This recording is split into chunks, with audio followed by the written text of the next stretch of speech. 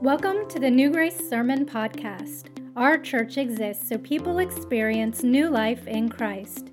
We invite you to connect with us on social media at newgrace.cc, on Facebook and Instagram. For more information about our church or to support us financially, visit newgrace.cc. Take your Bible if you got it. Go to Acts chapter 1. Acts chapter 1. And I want to just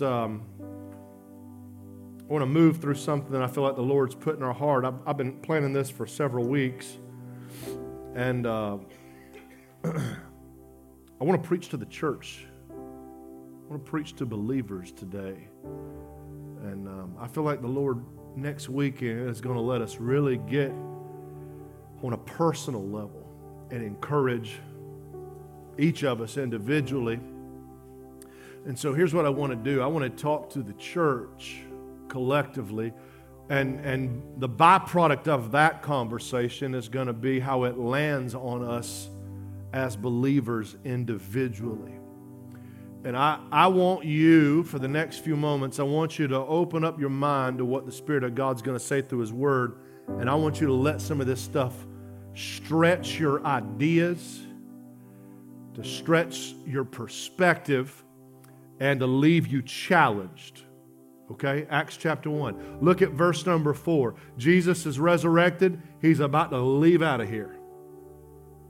And this is the conversation in verse number 4. It says, being assembled together with him, or with them, he commanded them, that is his disciples and apostles, that they should not depart from Jerusalem, but wait for the promise of the Father, which saith he, ye have heard of me. Look what Jesus says in verse number 5. For John, that's John the Baptist, John truly baptized with water. But ye shall be baptized with the Holy Ghost not many days from now. When they therefore were come together, they asked of him, saying, Lord, wilt thou at this time restore again the kingdom to Israel? You got to remember the Jewish audience that was gathered there in front of Jesus, they knew full well the Old Testament prophecies that this Christ, the Messiah, would literally have an earthly kingdom that would actually span 1,000 years. And so that was their question. Are you about to do that right now? That was their question. That kingdom, are you doing that right now? Look what he says to them. Verse 7. It is not for you to know the times or the seasons, which the Father hath put in his own power. We're asking the same question 2,000 years later. When is Jesus going to set up his kingdom? When is all the end time events going to happen exactly like Revelation says they're going to happen, and Jesus returns to earth and has a 1,000-year reign? Sometimes we overly celestialize the way end time prophecy happens. Some of y'all have this idea of heaven just because of the horrible Americanized perspective that we've all been given, that we're just boring little balls of light with a halo or a weak pair of wings just floating around in the clouds like, well, I guess this is it. Man, that is so much. Do you realize that after Jesus comes back, we're here? Did you know that? You're actually here. There's going to still be roads. There's going to still be trees.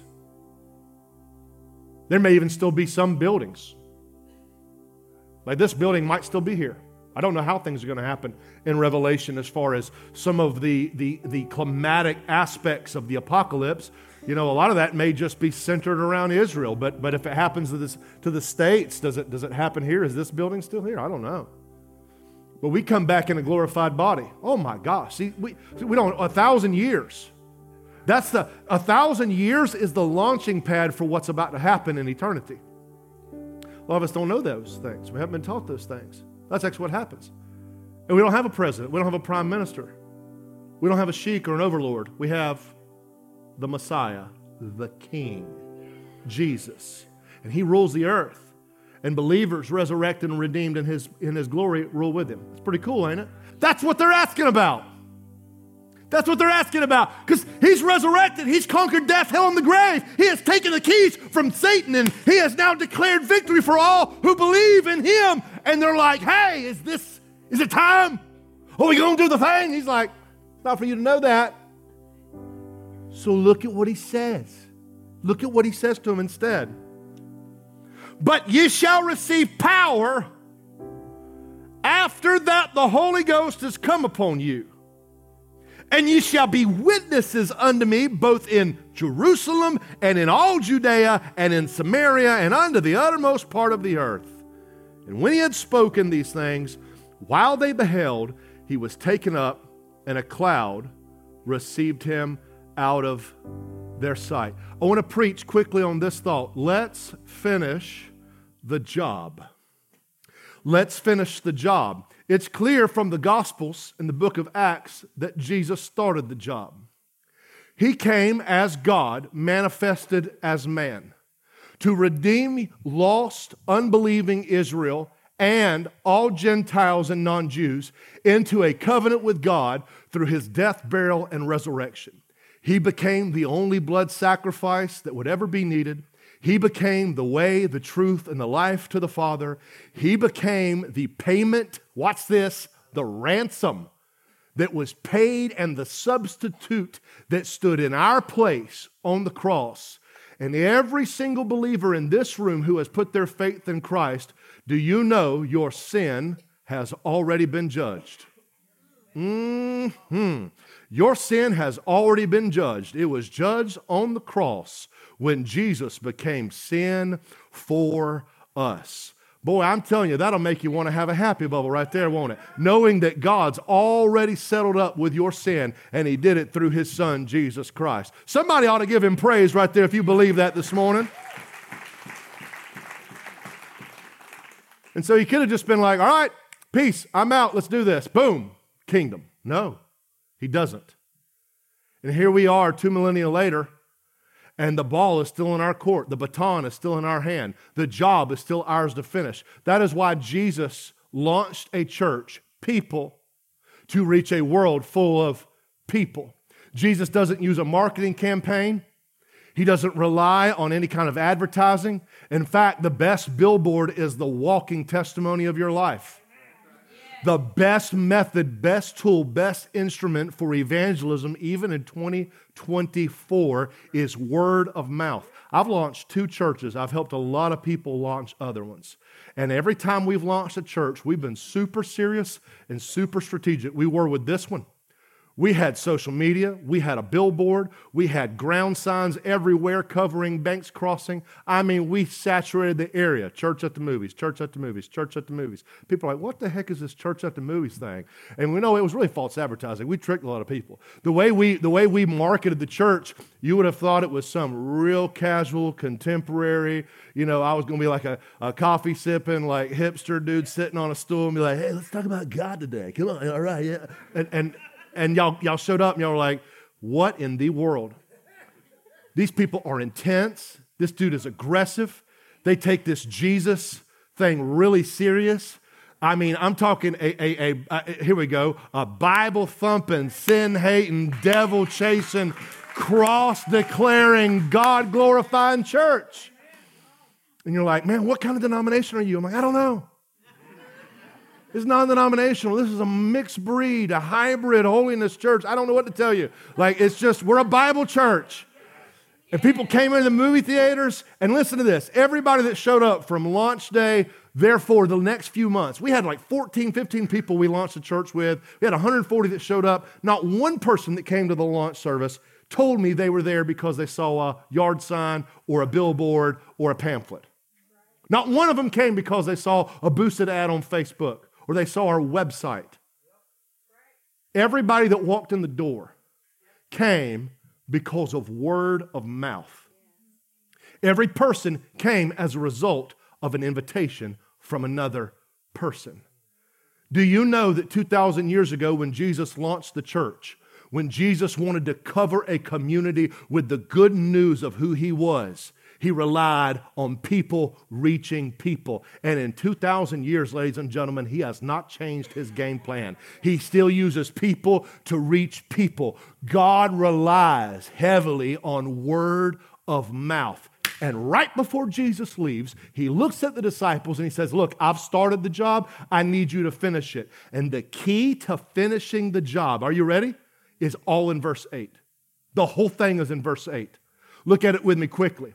He says, you shall receive power after that the Holy Ghost has come upon you. If you're taking notes with me, I want you to write this down. Finishing the job involves an empowering touch. All right? Finishing the job that Jesus started involves an empowering touch. He says, you shall receive power after that the Holy Ghost has come upon you. Real quick theology lesson. Let me untangle some of the doctrine that has been Americanized in your mind, or the rest of the buckle of the Bible Belt, old school traditionalism, living under the lid of limitation theologically. Let me help you with something. Jesus is talking to save people when he says you need power. Watch this. He's talking to save people when he says you need the Holy Ghost to come upon you. I thought I received the Holy Spirit when I got saved. You did. You did. You became a recipient. He came to indwell in you. But there is a difference between you having the Holy Spirit and the Holy Spirit having you. We would call that surrender. But the Bible frames it up as the baptism of the Spirit, or being filled with the Spirit, being yielded to the fullness of who the Spirit is. And so here's what Jesus says. Hey, you guys received the Spirit in John chapter 20 in the upper room. I breathed on you right after my resurrection and said, receive ye the Holy Spirit. And they did. But then he tells them, prior to his ascension, about 10 days prior, he says, go wait in Jerusalem. Don't leave Jerusalem. Get in that upper room and just pray and wait for the promise of the Father. Because I have an empowering touch. Watch this. I have a touch that's going to enable you to do the job that I have left in your hands to do. I want to say something very quickly, and I'm going to move along. You cannot be a Christian without the Holy Spirit. I can't go to heaven without the Holy Spirit. Listen to me. Listen to me. I didn't say you couldn't go to heaven. I said you can't be a Christian. Listen to me. Listen to me. It takes the Holy Spirit for a person to be saved.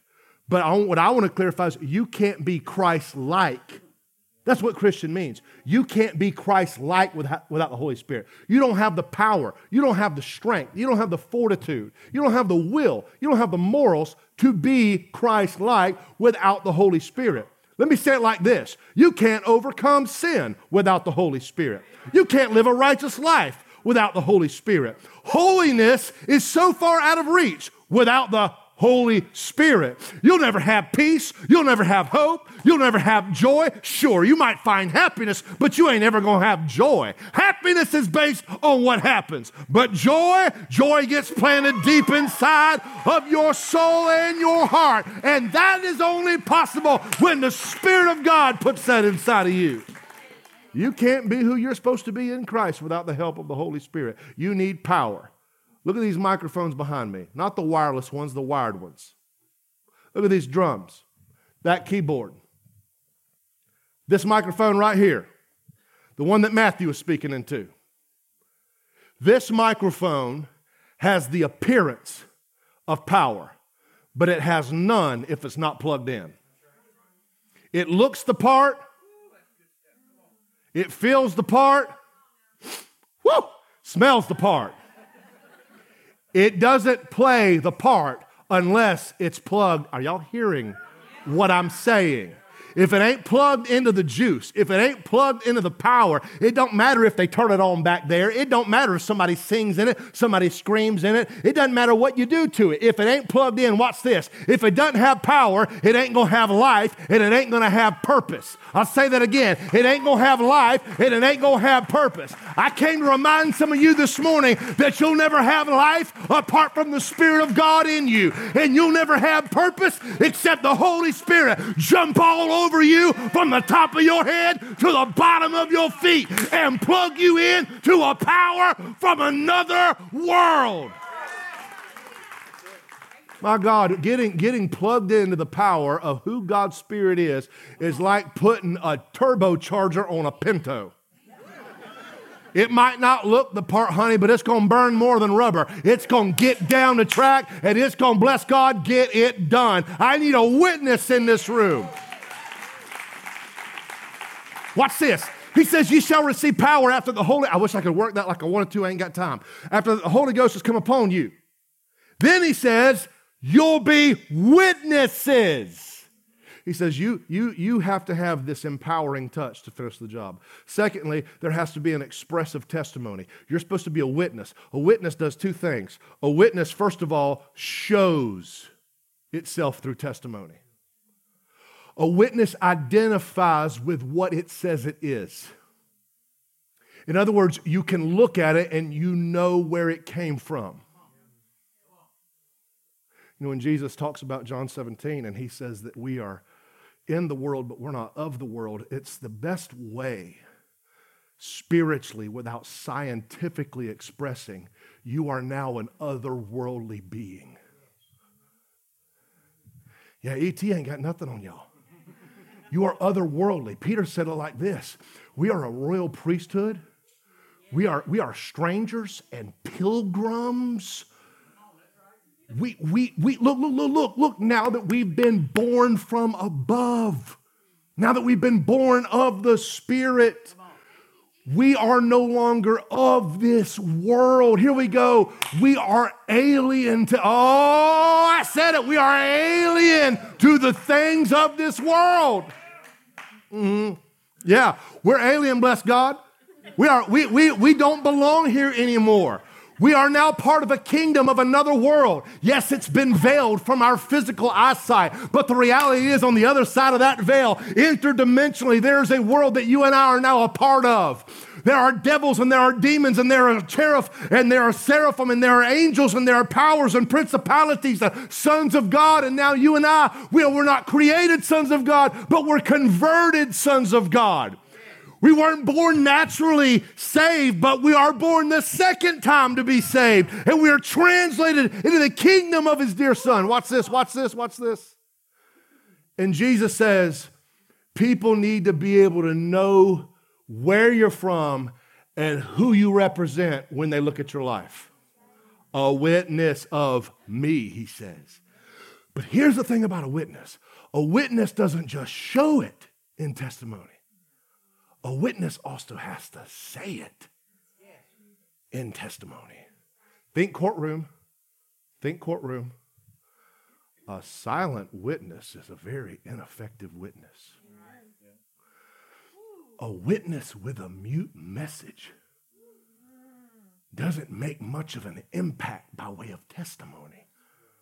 And I know what you're thinking. Well, they'll know I'm a Christian by the way I live. Not necessarily. Not necessarily. Because can I tell you something? I know some Buddhists who are pretty darn good folks. Namaste, Zen all the way. I'm talking like they live their life in such a way, their moral compass could make you think it's got some Christian roots to it. And they don't believe Jesus is real. They don't believe he's the Son of God. They don't believe he's God. They don't believe historically accurate. But they will tell you all day, bless God, they'll swerve on the highway to miss bugs on their windshield, like that, like all the way. And here's the thing. You living a life one way draws curiosity. But what comes out of your mouth is supposed to be convincing.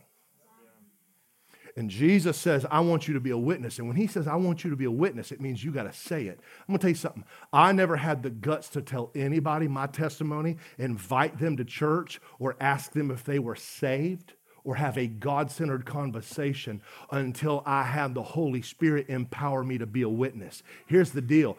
Jesus, thank you, Lord. Let me go back to this. I said it at 9. I almost forgot to say it here. Did you notice that Jesus made them believers at the beginning of his earthly ministry? He made them believers. And then he told them that he was going to turn them into disciples. And then after he was leaving, he said, now you're going to be witnesses. You know what that means? There's a difference between a believer, a disciple, and a witness. He said, you're a believer. Now I'm going to spend 3 years turning you into one of my disciples. And then right before he was leaving, watch this. Right before he was leaving, he said, I have to leave because the part of you becoming a witness is not my job, it's the Spirit's job.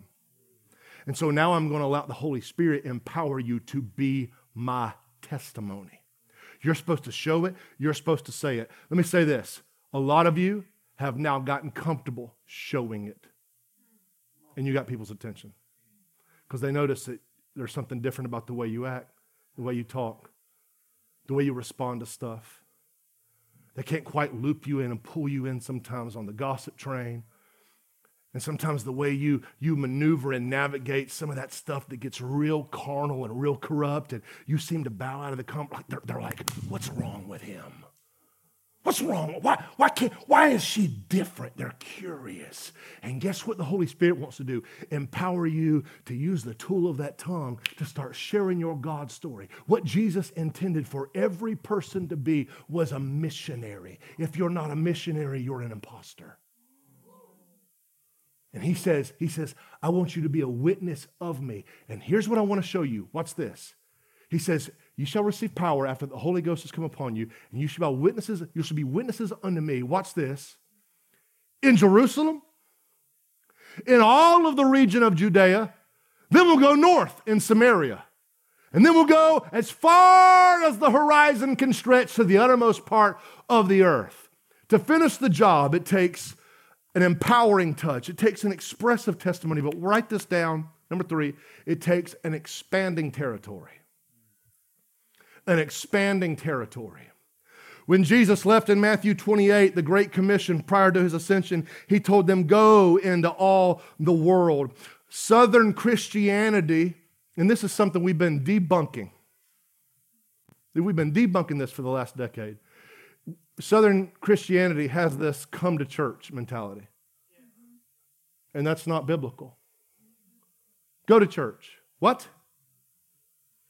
Now, if you view church as a piece of property, then you would say, go to church.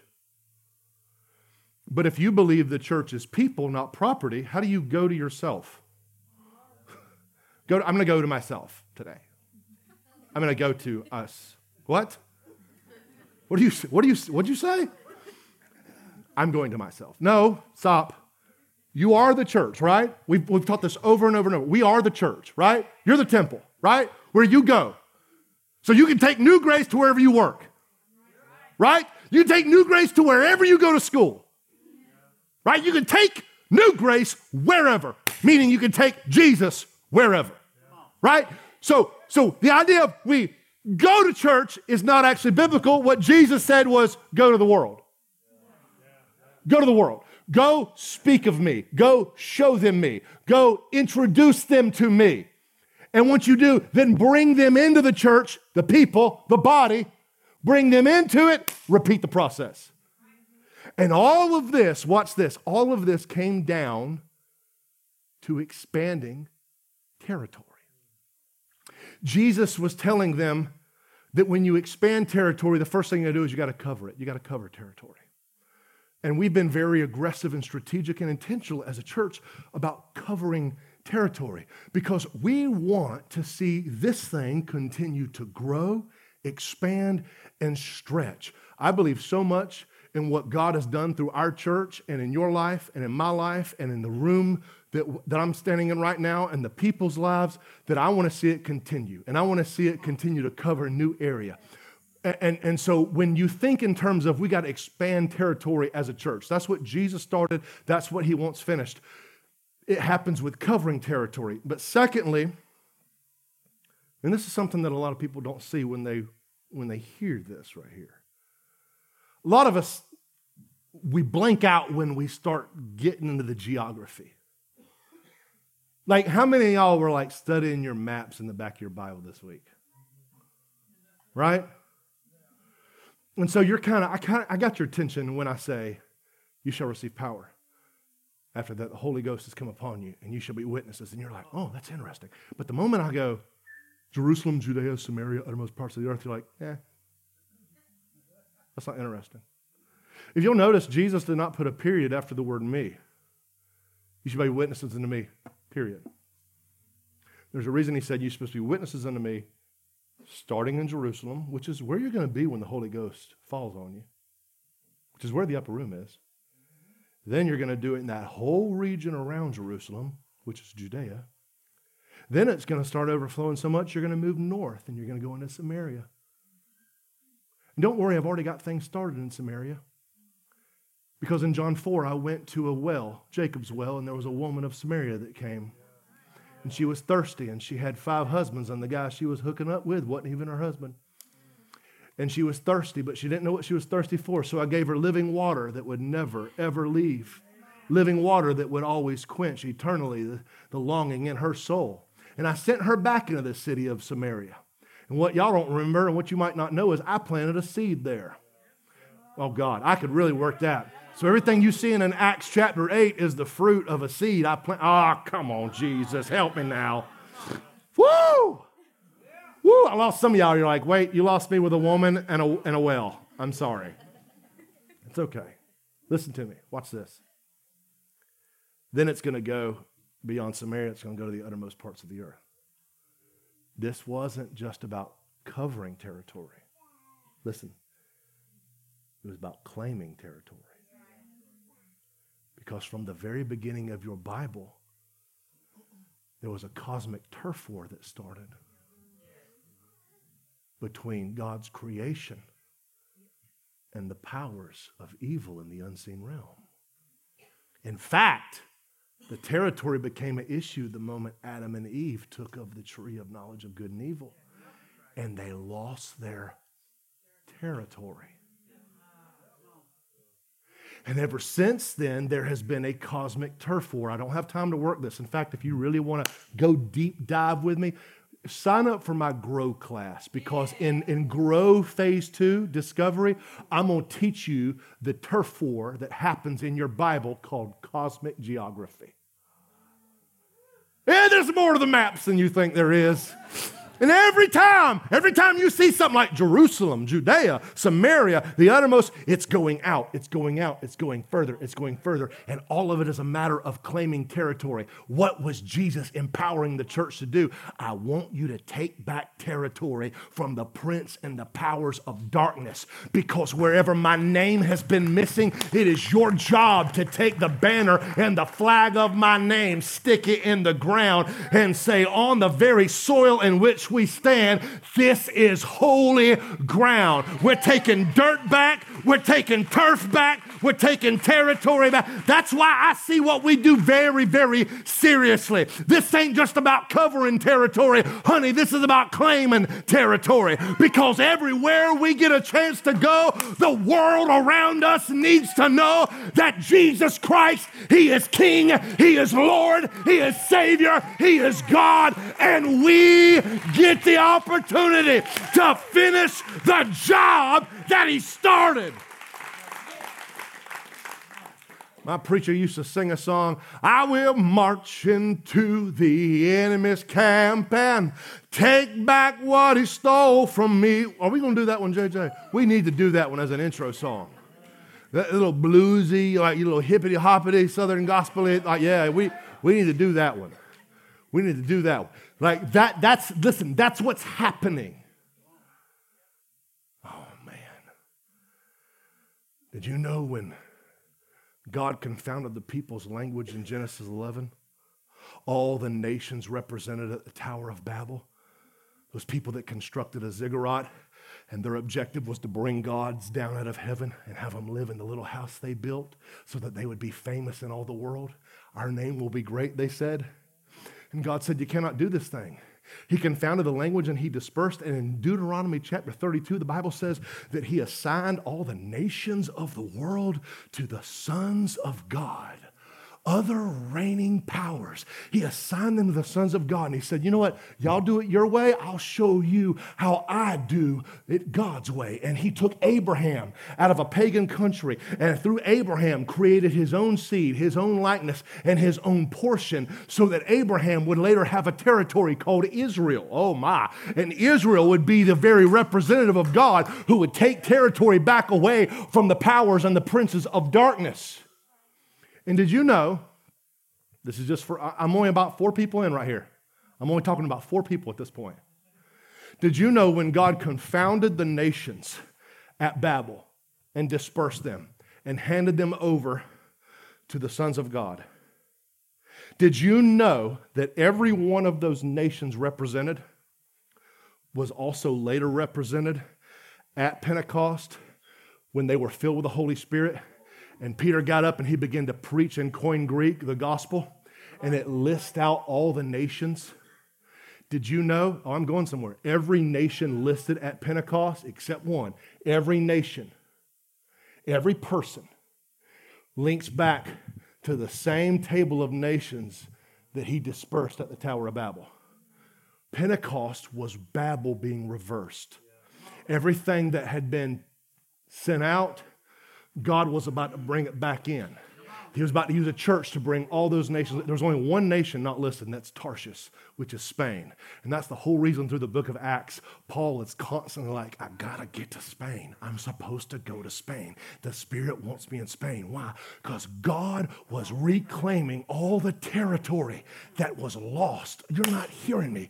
God was taking all the ground from the devil that the devil had claimed over the years. Do you know why this church was planted to begin with? Because we are supposed to be the vehicle and the vessels in which God takes back territory from the enemy. Now, we can't do it in our own strength. It don't matter what kind of ad we boost. It don't matter how many hits we got on the website. It don't matter how many videos we post. It don't matter how many banners we make or signs we hand out. But, buddy, if the people in this room start getting filled with the Spirit and they become a bold witness for God, I am telling you, we'll start taking territory away. That's why, man, it matters what we do where we are.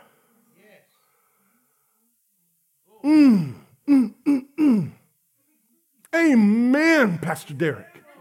Teach it, Reverend.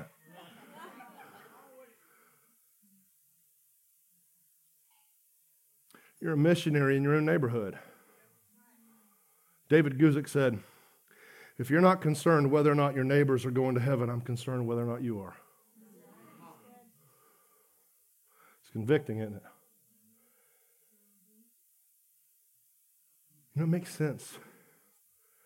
This thing I'm talking about, reclaiming territory, not just covering it, but claiming it back. It makes so much sense now over the last 10 years since this church started because we have had so much resistance as a church. And watch this. All of our resistance was always territorial. It was always territorial. Can't stay here, can't stay here, can't stay there, can't stay there, gotta go there, gotta go here. Right? I'm like, golly, I feel like a bunch of vagabonds. Gospel gypsies. Right? Just travelers. Like, man, why can't this be easy? Why is it so hard to get things to fall in place? Why is it so hard to do this? Like I know a lot of churches that were already in existence before ours got started up. And I got buddies who pastor at churches that have already been in existence, guys who just took churches. And I'll preach for them or go to their property, and it's just like this building just sitting there. And they got a parking lot, and it's striped. And they own it, or here we go, it's paid off. It's been there for 30 years, and they just occupy it, and they're doing church there. And I'm like, Lord, why is it so hard? And it's like the Spirit of God has just revealed to me, like you're trying to do a territorial thing in the last days. And if the powers of darkness have ever ramped up their aggression towards my church, it's right now. And it's almost like the church in the book of Acts had a hard time establishing itself in territory. And do you know what God used to push the church into new territories? Persecution. He used persecution to scatter them. Here's how we would say it. He used closed doors to move them.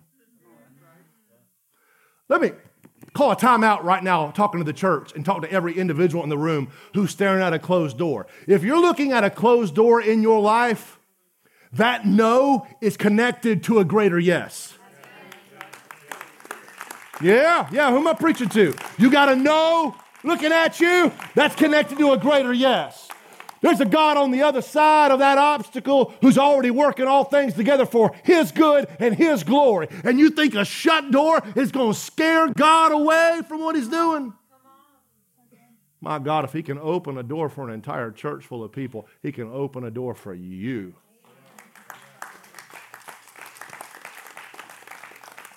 See, this is easy preaching. It's hard living. We fought tooth and nail. We started in commerce, and then, I hate to keep the record on repeat and tell you the same story, but it's just been battle after battle territorially. And I was like, all right, I know God put us in commerce. I know God put us in commerce. And here's what's crazy. The harder we try to stay in commerce, the harder it was to stay in commerce. And then when we lost our location and we ended up coming up here, and I'm like, well, I always thought we were going to be up here anyway, but I couldn't let go of what God had started in commerce because I felt so strongly we're supposed to be there. But I also felt like we're supposed to be here too. And Lord, you got to do something. And then y'all have heard the story. I've told you recently the amazing, miraculous way the door opened up. And we were able to buy that property, and we're in the process of remodeling it and hoping to get that location opened up. The whole time that's been happening, we've been blessed to rent here for $1 a month and make this our temporary stay. And it's been, and listen to me, I want you to hear this too. It's been my objective, the staff's objective, the entire corporate team's objective. We've been trying to solidify this as long-term as possible. We've went to the table before with negotiations to try to buy it, and we've tried to extend the lease, and we recently started that conversation up again. How can we stay here longer? Because our lease ends in May. And so originally when we came here, it was a 2-year thing, and we've been working diligently to try to extend that. This past week, I met with the owner, and he said that we had until May to get out of here. Okay? Now, before you have an instantaneous reaction, here's what I want you to know. The good news is, he's been wrestling with God on another ministry endeavor that's going to come right here. And our understanding is it's actually going to be a school of ministry. Now, here's what I want you to hear. 2 things from me. 1, I've already been here before. I've already been here. I never thought I'd hear it once, much less twice. I've already been here before. I've already heard, hey, you got 60 days to get out. Here's the blessing. We got 90. That's 30 more than we had the first time we had to leave somewhere. Half full, right? Half full. And I've already been here. And listen, had we already not been through something like this, there would be panic, there'd be frustration, there'd be confusion, there'd be worry, there'd be anxiety. But I'm going to tell you something. Every time I look over my shoulder, I've seen God deliver over and over. I've seen God provide time and time again. I think the psalmist had it right when he said, I have never seen the righteous forsaken nor his seed begging bread. I got a Bible that tells me my God shall supply all your needs according to his riches in glory. I got a Bible that tells me God is able to do exceeding abundantly above all you can ask or even think. So number 1, I've been here before. I've been here before. Number 2, a lot of y'all have been here before, and a lot of y'all haven't. And everybody, look, we weren't up here 2 years ago. And ever since we got here, God has been blessing. People are being saved. People are being revived.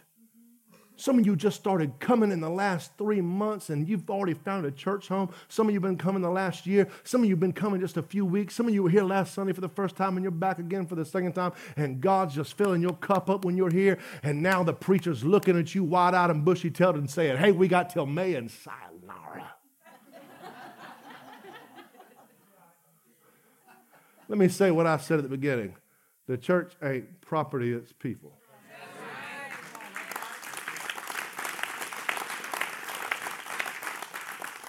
What are we going to do? How are we going to do it? I don't know. And I did myself a favor a long time ago, and I chalked it up that God's will is none of my business. And when God, and I, you remember when we was in Memphis?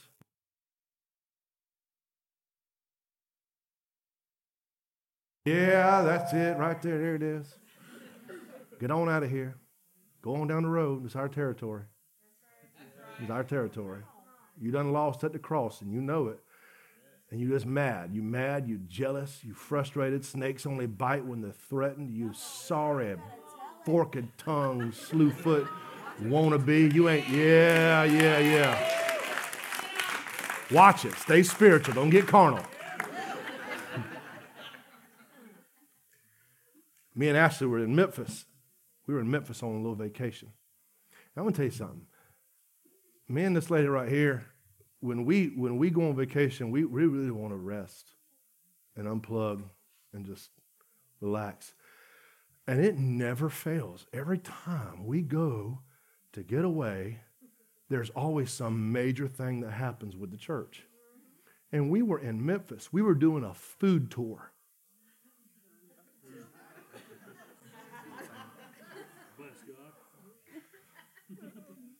Boy, that's the closest to being filled with the Spirit I can get in the flesh. It's a food tour. We were doing a food tour in Memphis on Memorial Day weekend.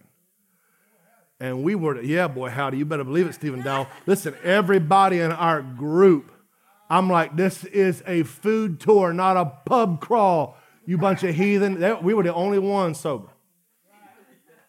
They all drunk, acting crazy, making me and Ashley just getting on my nerves. Because you know how it is. You know how it is. Ain't nothing more aggravating than somebody drunk having their own little good time and you over there sober. More sober than a nun. And they over there acting like that, man. It ain't just inviting, it's frustrating. And we were dealing with some stuff about the property.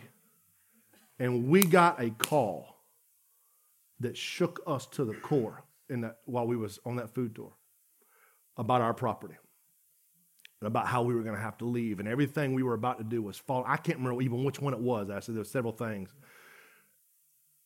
and I mean it was just so depleting. I couldn't believe it was happening to us. I'm like, what are we going to do now? I can't even enjoy myself. Now I really want to punch this guy. Like this is horrible. And we were sitting at, what was the name of that place? That fried chicken joint. The line was out the door. It was so popular. What was that? Remember what it was called? It's not Hattie B's. That's an Atlanta joint. It's something. Yeah. Yeah, so we're sitting in line. And listen, I'm just defeated. I'm just so mad. I'm so confused. Our hearts were so heavy. We couldn't even enjoy ourselves. We put our whole life into serving God at this church. And there was this old black man and this old black lady that was in line with us, and we're waiting a long time, and we got to talking. And I can always remember what my job is. It's always to win people and love them no matter what kind of mood I'm in. And I'll try to win somebody like that, but I was having a hard time being Pastor Derek in Memphis, Tennessee. And we just struck up a conversation. There was nowhere to sit in this restaurant. And so we actually sat crammed into a booth with this couple. And we're trying the best we can during the conversation. And we got to talking about the situation and God's will and not knowing what God's will was going to be and not knowing. And he said, son, let me tell you something. Like John Witherspoon on Friday. He said, let me tell you something. That's God's business, right? God's will is God's business, right? I said, yes, sir. He said, look at me, son.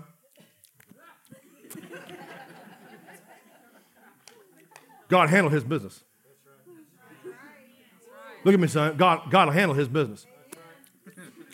Eat food. Me and her sitting there.